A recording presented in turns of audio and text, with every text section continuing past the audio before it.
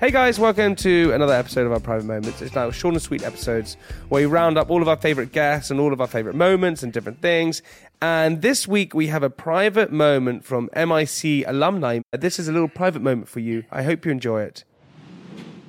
This actually is something that I kind of wanted to speak about because I've been thinking a lot recently about, obviously with the podcast that I'm doing and stuff, it's quite a heavy female audience, and the nature of the show is talking a lot about, you know, feelings and things we're experiencing.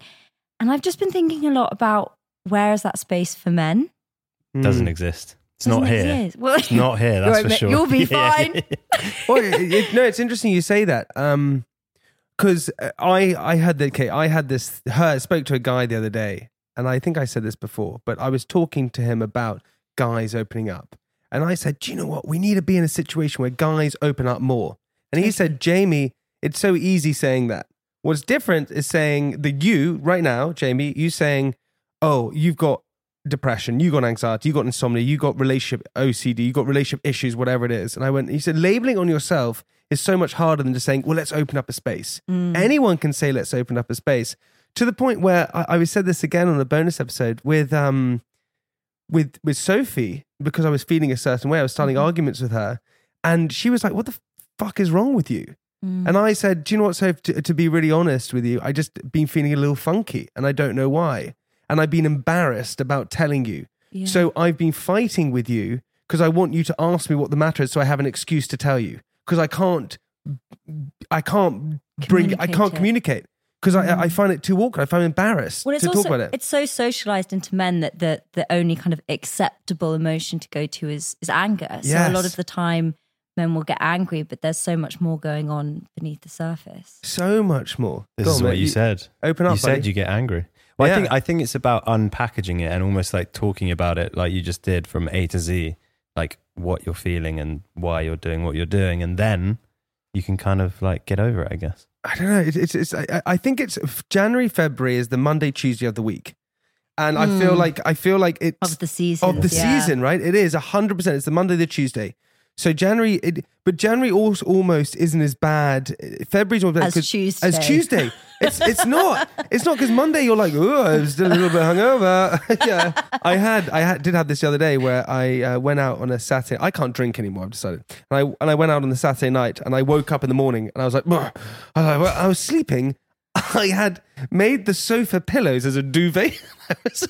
I was underneath the pillows on the sofa. I quite like doing that sometimes. No, but you do have a great sofa. Oh, I have the best sofa. But I don't know. I just at the moment, funkiness is in the air. But you're good at these things, so you channel your soul much better than most people. So why? I don't know if that's necessary. I think you do. I would say because you understand yourself pretty well. Yeah, but I definitely like everybody, I repeat the same patterns. And like you say, when things come up, sometimes I'll behave in a way that I'm not aware of at the time. And then only on reflection, I'm like, okay, maybe that's what was going on. So a big thing at the moment that's coming up for me that I'm thinking a lot about is, owning our stories and kind of finding out where they came from, addressing our negative, toxic patterns of behavior. And I think that that's just a constant process of unearthing. Come on. Really tiring. No, it is. But to explain, so what is your toxic repetition that you do? There are a few. Okay. But I guess one that was definitely coming up more over the Christmas period was, and I never really recognized this in myself because I'm quite a messy person. I never thought I was a perfectionist because I associate perfectionists with people that have very immaculate bedrooms. But actually perfectionism was driving me in a way that was becoming really toxic, and I think it had been there for quite a large portion of my life. Perfectionist in work? No such thing as perfect. Well, exactly. And when you're striving for something that's actually unachievable, what would happen? I realized the cycle of behavior was like, I felt like I needed to be perfect. And just to kind of go to like the core of it, I think that we are all have, a lot of us suffer from this belief that we are unworthy, not lovable, and not enough. Or all of the three. And that then manifests in different ways and different behaviors. And it can also be, perfectionism is something that's socially not only accepted, but celebrated. But if the underlying belief is that, you're not enough or you're not lovable as you are, then that becomes a very toxic drive. And so I think it's just been unpacking that, where it stems from, and also because it's something that's unattainable, you then kind of sabotage yourself along the way, and that creates a pattern. So recognizing those kind of things. God, we're going in this morning. No, you're going in. We're only touching the sides of the moment. We're going in. I'm now picturing. Ask me. My turn. Ask me. Ask me. Go on, ask me. I feel terrible. Okay, Jamie. God, I feel awful. Talk to us. Okay, well, you want to hear? Okay, we're going to do a little session here. We're going to go round the table. So you've told yours. Mitt, we're going to then go to you. This is going to be hilarious. You don't come to mine me. is. Yeah, I can't wait. I was just picturing your bedroom when you're talking about that, because you're saying how like you just you actually get out, because you're like, there's no such thing as perfection. You go into a room and it's literally like a hoarder's room. I'm like, I think you've taken it a little bit too far. No, but honestly, like, I'm just so zen now. Fucking stinks in it. Okay, what are my bad things that I do? We've only got an hour. Okay. Take a long time. Bad things that I do. I drive myself. Again, perfection. You can't drive. Okay, yeah. The hardest fucking Sorry, We're Karen. trying to open up on this. Sorry. No, don't worry. You just I'll keep jabbing. Keep jabbing. Why don't you? All right. Yeah. I'll get you back one day. That's so. This is your Let's other all thing. take a deep breath. Okay. Okay, we're back in the room. Don't want to smell my microphone. Oh my God. It's like distortion on the. You're like, whoa. Oh, the fuck was that? Okay, so what do I do to myself that is bad? This is a really interesting subject. I've never spoken about this in the podcast, so I love this. Lots of things. I never let myself rest. This is it. So I ever. So typically with someone who, because I think we all work hard, right? We all three of us here, we work hard. But when you typically work, the reason why people, I think, wore suits to work and why wearing suits to work is a good thing, or wearing uniform to go to school is a good thing, because it separates your work and home life. So when you put on your suit or you put on your uniform in the morning, you go to your work and you realize you're doing work. And then when you come home, you take it off. You're then in relaxing mode. So you have a complete separation. Mm-hmm. Problem with me, I don't have that.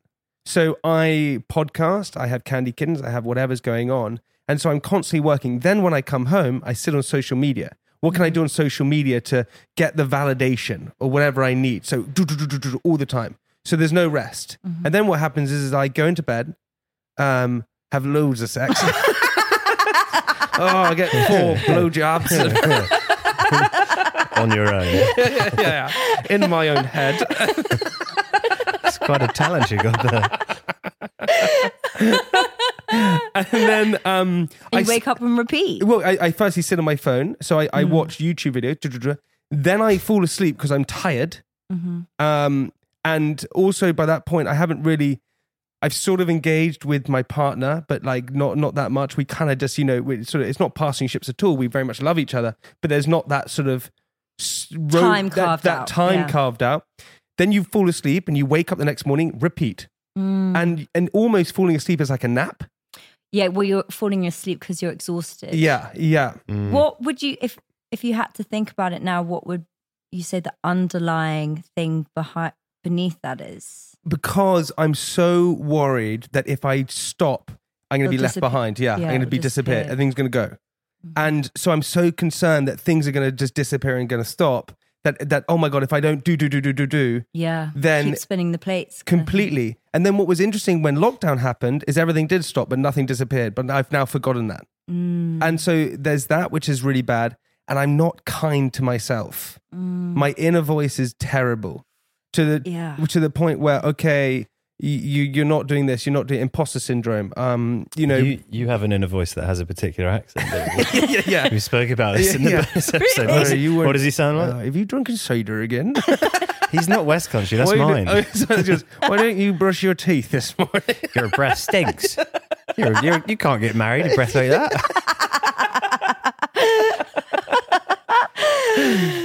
Does it actually have an accent? Mine is weirdly West Country, I think. Actually. Really? Yeah. Hold on, we're not onto you yet. Hold on. We're coming to you. Yeah, we're coming hard. It's going to be very short. And no, very it's brief. not going to be short, and you're going to open up on this occasion. You should open your arms, Yeah. Stop. Yeah. He's sitting cross-eyed. He's like, where's the exit? Yeah. So we're going to get into. So not kind to myself, which a lot of people can relate to, because I feel like I'm going to be forgotten and left behind. And the other one is I'm still concerned so much what people think of me.